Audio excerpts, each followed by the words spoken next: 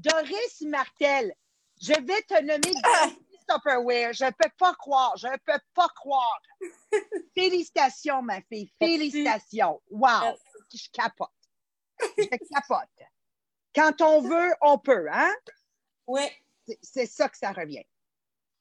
Moi, je dis merci au Seigneur parce que les bingos m'ont sorti de là. Oui, vraiment, là, chacun de nous, il trouve nos couleurs. Alors, juste pour... attends, je veux dire bonjour aux enfants de la flèche. Bon matin! Comment allez-vous? Là, j'ai hâte que ta maman m'amène d'autres pains, là. D'autres pains. Tu as vu, j'ai fait le message, la flèche. D'autres pains. Il faisait trop chaud chez nous pour que j'ouvre le four pendant 2 heures. Alors, mesdames et messieurs, bienvenue au podcast Les millionnaires des diamants. La vision ici pour nous autres, Jean-Philippe, Marie-Pierre, Sabrina, c'est de ensemble bâtir des gens qui deviennent absolument financièrement à l'aise, pas juste libérés d'hypothèques, mais avoir tellement d'argent que vous allez venir en aide à d'autres personnes dans le besoin. Parce que c'est pas tout le monde qui est doté d'une capacité mentale, physique, santé pour pouvoir réaliser les finances. Puis papa, il dirait, s'il nous écoute, papa, tu vas voir combien de fois je répète toujours qu'est-ce que tu nous as enseigné. Si Dieu nous a donné le cadeau de la santé mentale, le cadeau de la santé physique, le cadeau d'être capable d'apprendre, de ça, c'est notre responsabilité de vivre à notre pleine capacité et faire des incroyables gains. Un, pour vivre nous-mêmes une vie où on choisit et non on subit, mais surtout de venir en aide à des gens défavorisés dans ces éléments-là. Alors, c'est de reconnaître chaque jour, se réveiller et dire merci, mon Dieu, pour ma santé mentale. Merci, mon Dieu, pour ma santé physique. Merci, mon Dieu, pour ma famille, mes bras, mes jambes. Et être capable, dans la première partie de votre matinée, le temps que vous vous levez du lit, que vous rentrez dans votre auto, de rendre grâce, gratitude à tous ceux qu'on a déjà, d'être capable de vivre notre vie à chaque jour avec ça en tête, change complètement notre trajectoire de bonheur et financière. Et comme j'ai dit dans mon MLM dernièrement, et je vous l'ai dit aussi à vous, qu'on arrête de dire l'argent n'achète pas le bonheur. OK? Moi, je suis très à l'aise avec le concept argent. Moi, j'ai toujours dit je gagne du cash. J'ai jamais dit je gagne des sous. J'ai même fait une affaire un moment donné à Femmes ensemble avec Jeanne Duquette et Marie-Lise Pilote. Puis, tu peux pas être plus clair que Maria, là. Okay? Arrêtez de dire des sous. Arrêtez de dire le mot petit. Petite bière, petite, une petite, oui, une petite. Poutine, voilà. C'est ça que tu voulais dire. On dirait, il y a deux choses qui se touchent dans ma tête. Il faut arrêter de dire le mot petit.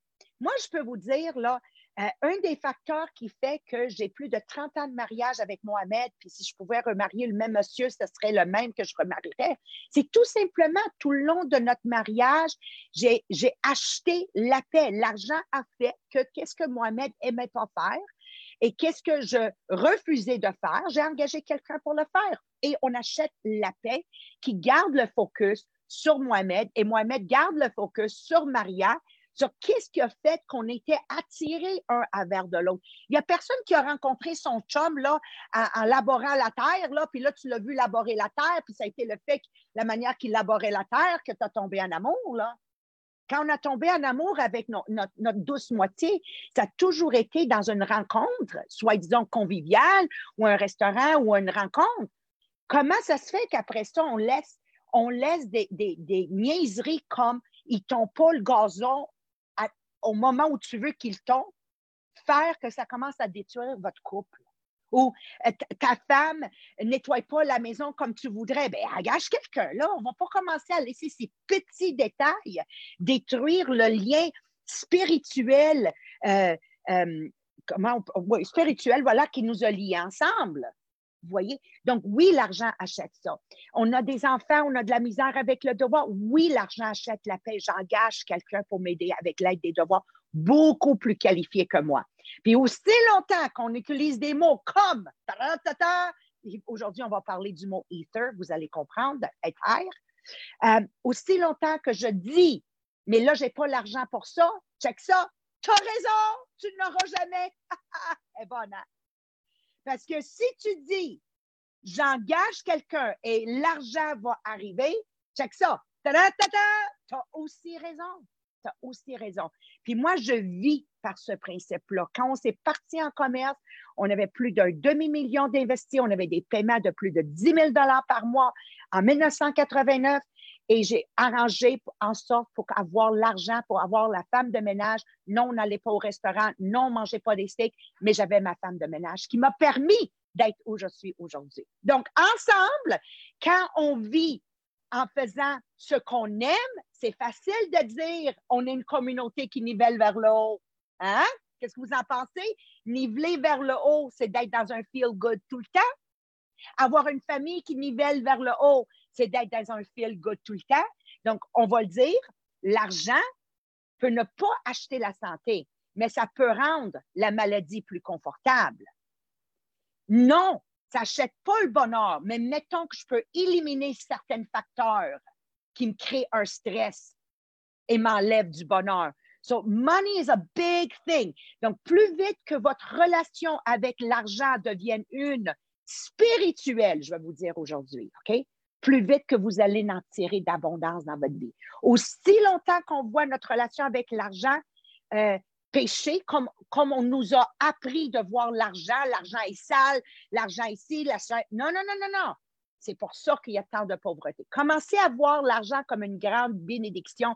Et encore une fois, je vous le répète, il y a un livre qui s'appelle « Les millionnaires de la Bible ».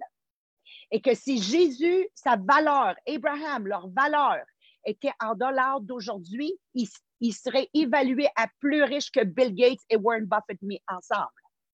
Donc, quand tu n'as pas de souci de l'argent, c'est facile de prêcher la volonté de Dieu. Très, très facile. Mais très difficile de prêcher ça quand tu ne sais pas si tu vas mettre du manger sur la table. Vrai ou vrai? Oh, tout un sujet aujourd'hui, c'est le close du chapitre 1. Donc, sans plus retarder, on va aller à Jean-Philippe. Jean-Philippe, pour les gens qui nous rejoignent la première fois aujourd'hui, on veut les mettre en contexte. Qu'est-ce qu'on est en train de faire? Merci, Jean-Philippe. Oui. Si en fait on voulait vraiment bien mettre la table pour vous, que vous voulez bien saisir le sujet qu'on va parler, allez voir dans les 2 dernières semaines les podcasts qu'on a travaillés. On a fait une introduction vraiment à ce qu'on a débuté cette semaine. On a abordé en fait là, ce qu'on appelle la loi de l'attraction, que tout est une question de pensée et que les pensées sont des vraies choses et que ce qu'on émet comme vibration, en fait, bien, c'est ce qu'on va se faire retourner comme réponse. Donc, c'est hyper important de pouvoir contrôler son esprit. Donc, vraiment, ça serait une excellente base pour pouvoir bien débuter, bien comprendre vraiment dans qu'est-ce qu'on vient de commencer. Et là, on va parler beaucoup de, comme Maria a dit, de richesse, d'abondance financière, on va en parler, mais effectivement de manière simple. Puis comment est-ce que cette pensée-là, cette loi de l'attraction-là est capable d'avoir un impact énorme sur ce qui va nous arriver aujourd'hui, demain et dans les prochaines semaines. OK. Êtes-vous prête? Êtes-vous prête? OK. Alors, vas-y, ma belle Marie-Pierre, on prend des notes.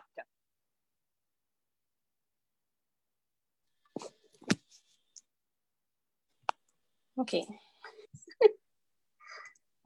Bon, on a quelques petits problèmes techniques sur le podcast. Donc, là, je pense qu'ils vont bien m'entendre quand c'est moi qui parle. Donc, assurez-vous, on va vous le reposter. On va prendre le son du Zoom pour vous le poster parce que là, je pense que ça ne fonctionne pas super bien en ce moment. Donc, inquiétez-vous pas, on va vous le poster par après. Pour ceux qui nous suivent sur le podcast, vous allez être capable quand même d'avoir l'essence du message. Inquiétez-vous pas. Donc, en fait, le thème d'aujourd'hui, c'est vraiment qu'on est maître de notre destin et qu'on est le capitaine de notre futur. Donc, en fait, c'est peut-être quelque chose que vous avez déjà entendu, c'est que ça vient aussi d'un poème qui est le poème préféré de Nelson Mandela, tellement que quand on en parlait ce matin, Maria a dit « Oui, qui a dit ça? C'est Nelson Mandela! » Et là, dit « Mais non, Maria, c'est pas lui qui nous a donné ce poème-là. C'est William Ernest Henley. » Et on a le poème au complet que Jean-Philippe va pouvoir nous lire en français cette fois-ci. Yes! Donc, pour ceux en fait qui l'auraient peut-être entendu, ça provient aussi dans le film Invictus. Je ne sais pas s'il y en a qui ont déjà eu la chance d'écouter ce film-là. C'est un chef-d'œuvre incroyable. En fait, ça parle des legs de l'apartheid qu'il y a eu en Afrique du Sud, mais tout ça autour du soccer. Sérieusement, c'est un film incroyable à aller voir. Donc, ça se lit comme suit. Dans les ténèbres qui m'enserrent, noir comme un puits où l'on se noie, je rends grâce à Dieu quel qu'il soit, pour mon âme invincible et fière. Dans de cruelles circonstances, je n'ai ni gémi ni pleuré. Sous les coups du hasard, ma tête saigne mais reste droite. En ce lieu de colère et de pleurs, se profile l'ombre de la mort, et bien que les années menacent, je suis et je resterai sans peur. Aussi étroit soit le chemin, nombreux les châtiments infâmes, je suis le maître de mon destin, je suis le capitaine de mon âme.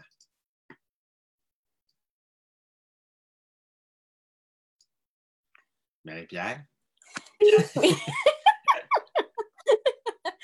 Un gros merci, Jean-Pierre. Donc, en fait, quand on lit ça, moi, je me disais, je ne suis pas sûre qu'on peut vraiment présenter ça aux gens parce que je me disais, my God, il me semble que c'est un petit peu noir, c'est pas quelque chose de joyeux à vous présenter ce matin, mais en même temps, ça nous remet en perspective de dire, ben, il y a pire dans la vie que ce qui t'arrive en ce moment. Tu peux vraiment faire quelque chose de wow aujourd'hui et ne pas te fier à qu'est-ce que là, en ce moment, il t'arrive un petit pépin, mais écoute, il y a vraiment quelque chose de pire. Fait que justement, là, Jean-Philippe, je m'excuse, là, j'ai pas j'ai de la misère à suivre. Est-ce que tu as eu la chance de nous parler un petit peu de c'est quoi sa vie à Nelson Mandela? Oui, bien, en fait, je peux vous en parler vite.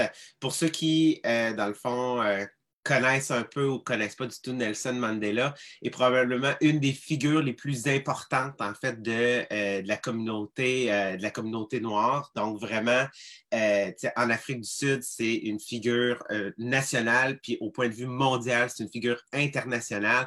Il s'est mérité, en fait, le prix Nobel de la paix aussi. Donc, Nelson Mandela, c'est battu, on va dire, une bonne partie de sa vie, vraiment pour les droits, égalité de tout ce qui se passait en Afrique du Sud. Donc, vraiment, tu sais, l'apartheid et toutes ces choses-là, dans le fond, la ségrégation qui entourait, en fait, là, les Noirs et les Blancs, parce que sachez, en fait, que l'Afrique du Sud est, dans le fond, était une colonie, dans le fond, britannique. Donc, tout ça, dans le fond, qui entoure, il s'est battu pour vouloir défendre et a passé, en fait, si je ne me trompe pas, c'est 26 ans de sa vie en prison. Et sur les 26 premières années, en fait, sur les 26 ans, il y en a 18 qui a passé dans la même exacte prison. Cette prison, en fait, qui était tout simplement une pièce avec une fenêtre dans laquelle il les faisait travailler sans relâche et sans cesse dans différentes carrières. Où est-ce que, dans le fond, qu'est-ce que ça l'a causé? Ça l'a causé des problèmes de santé pour lesquels il a été obligé de se faire opérer. Donc, qu'est-ce qu'il a gardé? La raison pour laquelle ce poème-là est rendu aussi populaire, c'est entre autres à cause de Nelson Mandela, parce que c'était son poème préféré. Et à l'intérieur, qu'est-ce qui l'a rattaché? C'est ce poème-là, mais lui, l'enseignement qu'il a été capable de faire, ils ont même appelé ça l'université de Mandela, dans le fond, à l'intérieur de la prison, qui ont été capables de lui transmettre cette passion-là, cette énergie-là qu'il était capable d'aller chercher au plus profond de lui-même et imaginer. C'est pour ça que le poème semble si dark, tu sais, que ça parle de mort, ça parle de... Ben, c'est comme ça représente vraiment la vie de Mandela, mais qu'en réalité, ce qui allait lui arriver, c'était lui qui était le maître de son destin et le capitaine, en fait, de son âme et qui a fait en sorte que quand il est sorti, a été reconnu dans le fond comme figure déjà internationale, a pris les règnes du parti à la tête du pays, mais en fait, il a dit, oui, moi, ce que je veux, même si je sais que c'est à cette époque-là, des Blancs qui m'ont mis en prison pour tout ce qui est arrivé. Je veux faire en sorte que ce pays-là devienne un pays où tout le monde est inclus. Ça prend énormément de courage, de courage pour admettre ça, dire « je veux que ça soit un pays unifié ». Donc, c'est un super bel exemple, justement, du poème, de dire qu'on est vraiment maître de notre destin. Mais c'est sûr que quand tu écoutes ça, puis avec l'histoire de Nelson Mandela, ça se peut que tu te sentes pas nécessairement relié à ça. Tu peux pas, tu te sens pas nécessairement tant interpellé parce que c'est pas quelque chose qui, en ce moment, va t'arriver dans ta vie de tous les jours. Fait qu'on a cherché, nous, dans notre passé, plus des exemples concrets que peut-être que ça va vous arriver, puis que ça va peut-être vous sonner des cloches de qu'est-ce que vous avez eu dans votre vie, qui a fait que vous avez un exemple de dire, ben oui, c'est vrai qu'on est vraiment maître de notre destin, qu'on est maître aussi de notre cerveau et c'est nous qui décident. Fait qu'on vous a sorti quelques exemples. J'aimerais ça que Maria, tu commences avec ton exemple de quand est-ce que tu as vraiment eu justement ça de dire, OK, oui, je suis vraiment maître de mon destin et c'est moi qui décide qu'est-ce que ça va donner après. On a tous des moments très difficiles dans une vie. On l'a tous vécu à différentes parties. Il y en a comme Julie Chaillé, la naissance de Rémi, qui était né à 26 semaines avec tous les séquelles possibles d'un enfant prématuré. Rémi a eu ça. Tu sais, t'abandonnes-tu ou tu continues? T'abandonnes-tu ou tu continues? Mohamed, quand il a eu la greffe de moelle osseuse, t'abandonnes-tu ou tu continues? Chacun de nous, on a nos épreuves. Une séparation avec ton conjoint, t'abandonnes-tu ou tu continues? C'est toujours notre choix.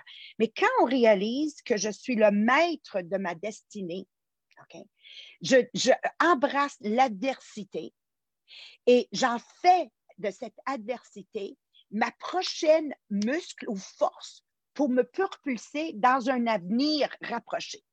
Alors, moi, je pourrais vous parler de plein d'adversités, mais une qui, je pense que tout le monde pourrait relier avec, c'est le changement. Puis en 2006, on a subi le plus grand changement de tous les temps dans ma carrière professionnelle. Et à ce moment-là, à travers le Québec, on était 14 franchiseurs. Et en 2006, quand ça s'est produit, on a perdu même je vous dirais 90% de notre effectif de vente. Donc, imagine-toi, tu es en train de bâtir quelque chose, ça fait 20 ans, 25 ans, et du jour au lendemain, la compagnie, je fais un changement et tu perds 90% de qu'est-ce que tu as battu. Tu n'as pas battu, mais bâti. So, what happens now? Tu lèves-tu les pattes? Ou est-ce que tu embrasses l'adversité puis tu dis « I am the captain of my faith ». OK? C'est mon esprit qui va m'amener vers ma prochaine destinée. Sur les 14, 2 ont resté. Moi et une de mes collègues, Nicole Mongeon, s'il y en a qui les connaissent, les tournesols.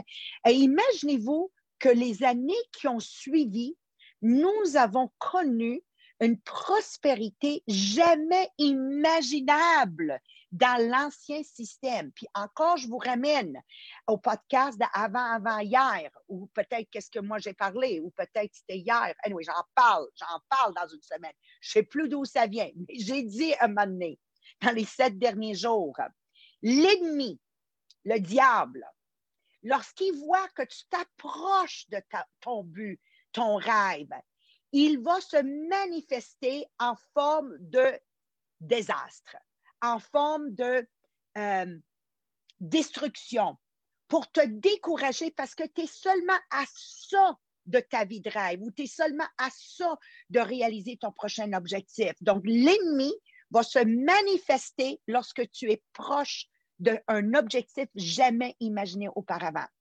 En étant élevé dans la foi, moi, j'ai embrassé mon épreuve en 2006. Et imaginez-vous que c'est là, dans les années qui ont suivi, qu'on a connu nos années à 20 millions de dollars de vente et plus et reconnu numéro 1 mondial. Mais attention, on a une grande adversité qui vient d'arriver. L'ennemi se présente. OK? Il veut qu'on abandonne le COVID-19. On ferme-tu les magasins? Qu'est-ce qu'on fait? Alors, l'ennemi se présente en forme de doute. Mais on embrasse le défi. I am the master of my faith. Et présentement, qu'est-ce qui se passe? Nous allons connaître cette année, pas une année de 20 millions de dollars, pas une année de 30 millions de dollars, mais avec le mois de mai et la cadence, nous allons connaître une année de 40 millions de dollars et plus. This is what happens. Quand tu comprends que tu es the captain, le master of your faith and the captain of your soul, ne laisse jamais l'ennemi, ou mon père dirait le diable, prendre le dessus sur votre mental. OK? It's just a test. It's just a test. Surmonte-le. Puis je crois, Sabrina, toi, tu peux nous amener là, dans une autre sphère complètement. Donne-nous ton exemple à toi. Oui, c'est sûr que moi, j'ai eu des grosses difficultés à l'adolescence. Moi, j'avais des problèmes de consommation, j'avais des problèmes d'anorexie, boulimie. Bref, j'étais pas bien. Hein? Parce que tout ça vient vraiment du fait que j'étais vraiment pas bien avec moi-même jusqu'à un jour, à mes 16 ans, où je me suis levée un matin en me disant, là, c'est assez. Cette vie-là, je la veux pas. On se reverra dans une prochaine vie. Fait que moi, ma solution sur le coup n'était pas, je vais me trouver quelqu'un qui va m'aider. C'était, on se reprend pour une prochaine vie. Et j'ai quelqu'un autour de moi qui m'a juste dit, essaye donc voir si tu arrêtais de consommer, qu'est-ce que ça pourrait faire. Et j'ai décidé d'arrêter. Puis ça a changé complètement ma vie. Je suis devenue la personne positive que vous connaissez aujourd'hui. Moi, je dis que j'ai eu une deuxième vie. J'ai eu ma vie avant et j'ai eu ma vie après parce que j'ai eu une deuxième chance dans la vie et j'ai pas le droit de gâcher celle-là. J'ai pas le droit de gâcher celle-là parce que imaginez, là, dans la même vie terrestre que j'ai là, j'ai eu le droit d'en avoir deux, moi.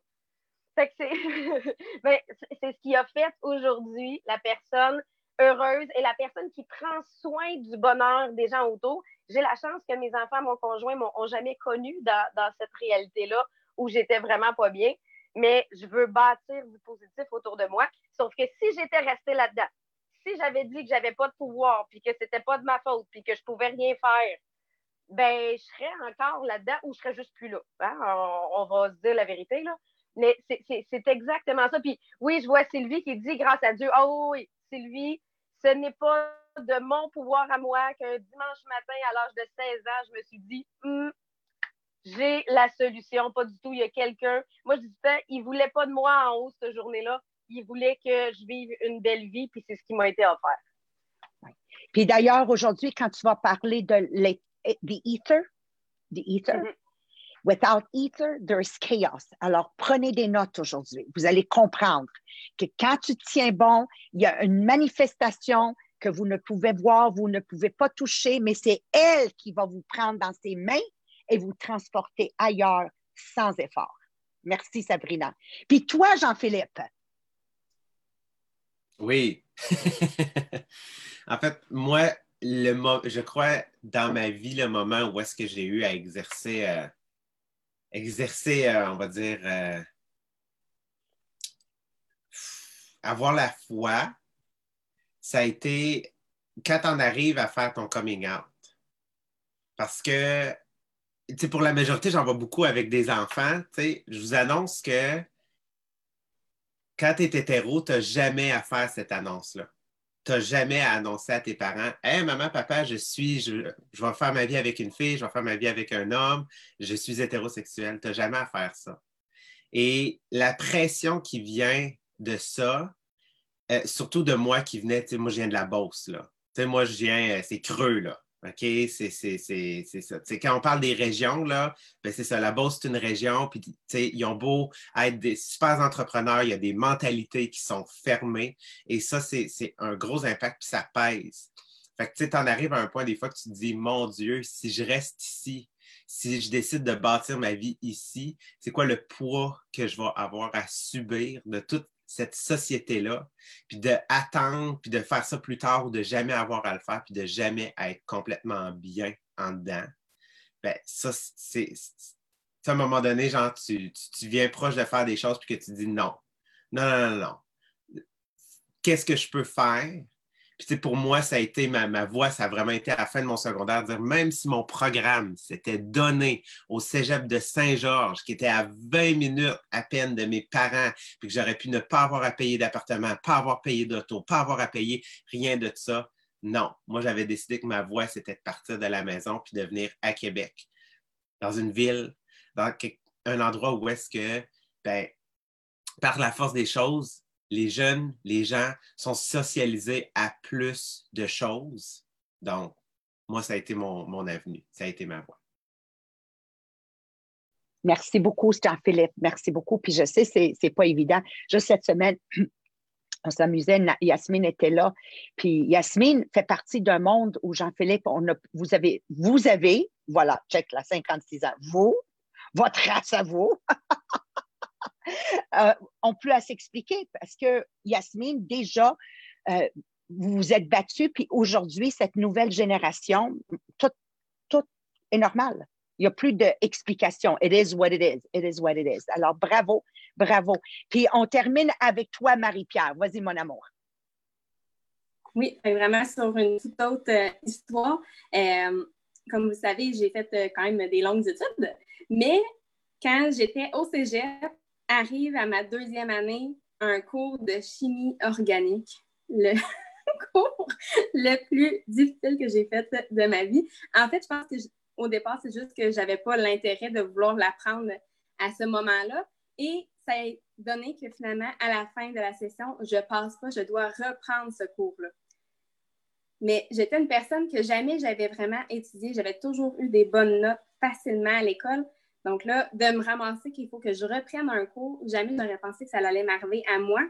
Donc, de décider qu'est-ce que tu vas faire avec ça. Est-ce que tu vas décider de tout abandonner ou est-ce que tu vas décider de poursuivre? Fait que vous savez, pour moi, ça a été vraiment juste une étape dans ma vie qui fait que maintenant, j'ai après ça continué, j'ai refait ce cours-là, mais après ça, ça m'a amené que je suis allée à l'université faire mon bac, puis finalement ma maîtrise. Mais quand tu décides que toi, tu es le maître de tes pensées, ben, tu décides que oui, ça va être juste une étape qui va t'amener plus loin. Et comme tu peux décider que, ben non, c'était pas fait pour moi à cause de ça. Donc, c'est vraiment de prendre conscience que oui, tes pensées sont des vraies choses. Fait qu'on va continuer justement par rapport à ça, que tout est énergie autour de nous. Donc, c'est pour ça qu'on dit que toutes nos pensées sont des vraies choses parce que tes pensées vont créer un courant qui va créer un champ magnétique autour de toi qui fait, tout est relié. On voulait vous parler de l'éther ce matin aussi, que Sabrina va nous couvrir. En fait, c'est que par tes pensées, tu vas avoir une vibration et qui va créer ton champ magnétique qui va attirer les bonnes choses vers toi ou les mauvaises choses, tout dépendamment qu'est-ce que tu vas faire avec tes pensées. Mais c'est l'éther qui va tout relier ensemble. Fait que Sabrina, si tu voudrais nous expliquer c'est quoi exactement l'éther ou est-ce que Jean-Philippe va peut-être nous faire une petite version yin-yang? Oui, ben, tu sais, je sais pas s'il y en a parmi vous qui ont déjà écouté le film Cinquième élément. Fait que pour ceux qui l'ont écouté, vous allez rapidement comprendre. C'est que là, il nous parlait de l'éther, puis là, je me disais, oui, mais l'éther, c'est une substance, je comprends pas. Et on est allé chercher ce matin pour réaliser que l'éther, c'est comme le 5e élément. C'est quoi mes 5 éléments? Ben, j'ai la terre, l'eau, j'ai le vent, et terre, eau, vent et le feu. Merci, excuse-moi. Dans mes notes, j'ai écrit 2 fois terre et le feu. Mais j'ai quelque chose qui vient relier chacun de ces éléments-là. Parce que c'est comme si chacun était aux extrêmes et ce qui vient les relier dans le milieu, ben, c'est l'éther. C'est quoi? C'est l'espace entre chacun. Dans le film Le 5e élément, c'est la fille. Et dans le fond, de la façon que ça fonctionne, c'est que si on n'a pas l'éther, si chacun de ces éléments-là ne sont pas reliés, on a le chaos. Mais l'éther, c'est quoi? C'est l'énergie qui vient entre c'est la vibration qui vient entre chacun des éléments, mais c'est là que si moi, je ne suis pas une bonne énergie, ben, je vais attirer le chaos. Si je suis dans une bonne énergie, je vais attirer un équilibre. Puis, Jean-Philippe, on le présentait aussi sur le principe du yin et yang. Un vient remplir l'autre. Exactement. Puis un n'existe pas sans l'autre. En fait, c'est ça qu'il faut comprendre, c'est que l'éther est comme le point d'attache de tout ce qui existe et de ses opposés. C'est comme le feu et l'eau sont à la fois des opposés, mais qu'est-ce qui les tient ensemble et que ça ne devient pas le chaos? Ben, c'est l'éther. Puis si vous connaissez le symbole du yin et du yang, imaginez le cercle avec, c'est comme une genre de vague, un genre de S, et tu as une partie qui est noire, tu as une partie qui est blanche. Mais si vous remarquez bien, dans la partie noire, il y a un point blanc, puis dans la partie blanche, il y a un point noir. Donc, qu'est-ce qui fait que c'est balancé? Ben, c'est qu'il y a une énergie qui fait en sorte que tout, dans le fond, est présent. Oui, il y a les énergies négatives, les énergies positives, mais que dans la vie, OK, il faut que tout tienne ensemble de manière balancée. Donc, vraiment, c'est juste de dire que ça forme un tout, mais que si on n'a pas un tout, ben, c'est là qu'on a le chaos, tout simplement, qui vient de se créer. Fait que ouais, ben, je pense que c'est dans le maintien de l'équilibre. Le maintien de l'équilibre entre chacun et le maintien de l'énergie. Je pense que c'est là que vient que nos pensées, le rôle de nos pensées, parce qu'on termine le chapitre sur le désir brûlant et sur le fait que mes pensées créent ma réalité. Ben, c'est exactement quelle est l'énergie que mes pensées dégagent. Puis, tu sais, on en parlait, une des choses qui permet d'amener l'équilibre dans mes pensées, c'est mon programme de 105 jours. D'ailleurs, là, on a Julie qui se cherche quelqu'un. S'il y en a qui veulent commencer le programme de 105 jours, on a quelqu'un qui se cherche une partenaire. La façon que ça fonctionne, c'est qu'à tous les jours, vous allez écrire justement, ben, c'est quoi mes grands objectifs?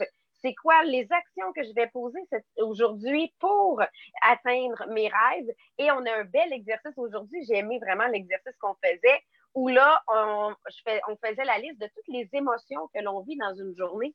Et pourquoi je les vis, ces émotions-là? Qu'est-ce qui m'amène à vivre de la colère, de la frustration ou de l'espoir, de l'amour? C'est chaque jour, vous avez un exercice de ce type-là et à tous les soirs, vous couchez sur un feel good en venant vous dire, OK, qu'est-ce que j'ai fait pour réaliser mes rêves aujourd'hui? Qu'est-ce que j'aurais aimé différent? Qu'est-ce que j'ai appris? Qu'est-ce que j'ai apprécié? Et qu'est-ce que je suis fière? Fait que pour ceux qui veulent embarquer, si vous voulez que le programme, dans le fond, c'est un PDF que je vous envoie, c'est 30 $. Et pour ceux qui veulent avoir la conférence qu'on a faite le 18 avril et les exercices, d'ailleurs, cette semaine, on a mis un exercice sur notre attitude positive ou non dans certaines situations. Donc là, ça, c'est un virement de 50 $ que vous faites à moi, Sabrina, juste à m'écrire par Messenger. Puis je vais pouvoir vous l'envoyer. Puis c'est ça, on se jumelle en équipe de 2 pour avoir la rigueur de le faire à tous les jours avec un petit compte rendu de est-ce que je l'ai fait vraiment avec intention aujourd'hui.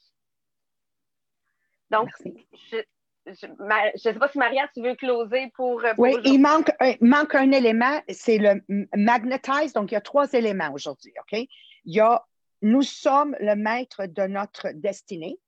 Le deuxième, c'est comprendre l'éther. L'éther, c'est notre énergie. Donc, traduit en mots qu'on va tous comprendre, c'est mon énergie. Donc, si présentement, je suis fâchée parce que le monsieur vient de me couper, your ether is vibrating negative energy. OK? Lui, il ne voit pas que c'est parce que quelqu'un vient de te couper. L'important, c'est que tu viens d'émettre une énergie, que ton éther, la vibration maintenant est négative. Alors, c'est très important que vous compreniez que l'éther ne fait aucune discrimination entre destructive et constructive. Donc, c'est notre responsabilité à chaque jour d'être dans un feel good. Commencez votre journée avec gratitude, avec amour. Remercier le bon Dieu pour les choses que vous avez déjà. Tu sais, tu as commandé là, le ponton là, de 30 pieds sur le lac, là. Tu fais la demande une fois. Le reste du temps, tu es en train de remercier le Dieu qu'il est en voie. Tu es en train déjà de vivre dessus dans ta tête. Now, what you're doing is, cette troisième partie, you're magnetizing. You're magnetizing le ponton vers toi à travers ton feel good. Mais attention, le gars qui vient de te couper, cette fraction de seconde que tu viens de te fâcher, tu as émis dans l'éther qui garde tout feu haut, tous tes buts en équilibre, tu viens d'émettre une énergie négative, donc ça s'éloigne, ça s'éloigne. So you make sure you're always in a feel good. So it's magnetizing le ponton vers toi. It's magnetizing le 12 plex que tu veux acheter à Montréal dans la petite patrie. You're magnetizing towards you une organisation présidentielle.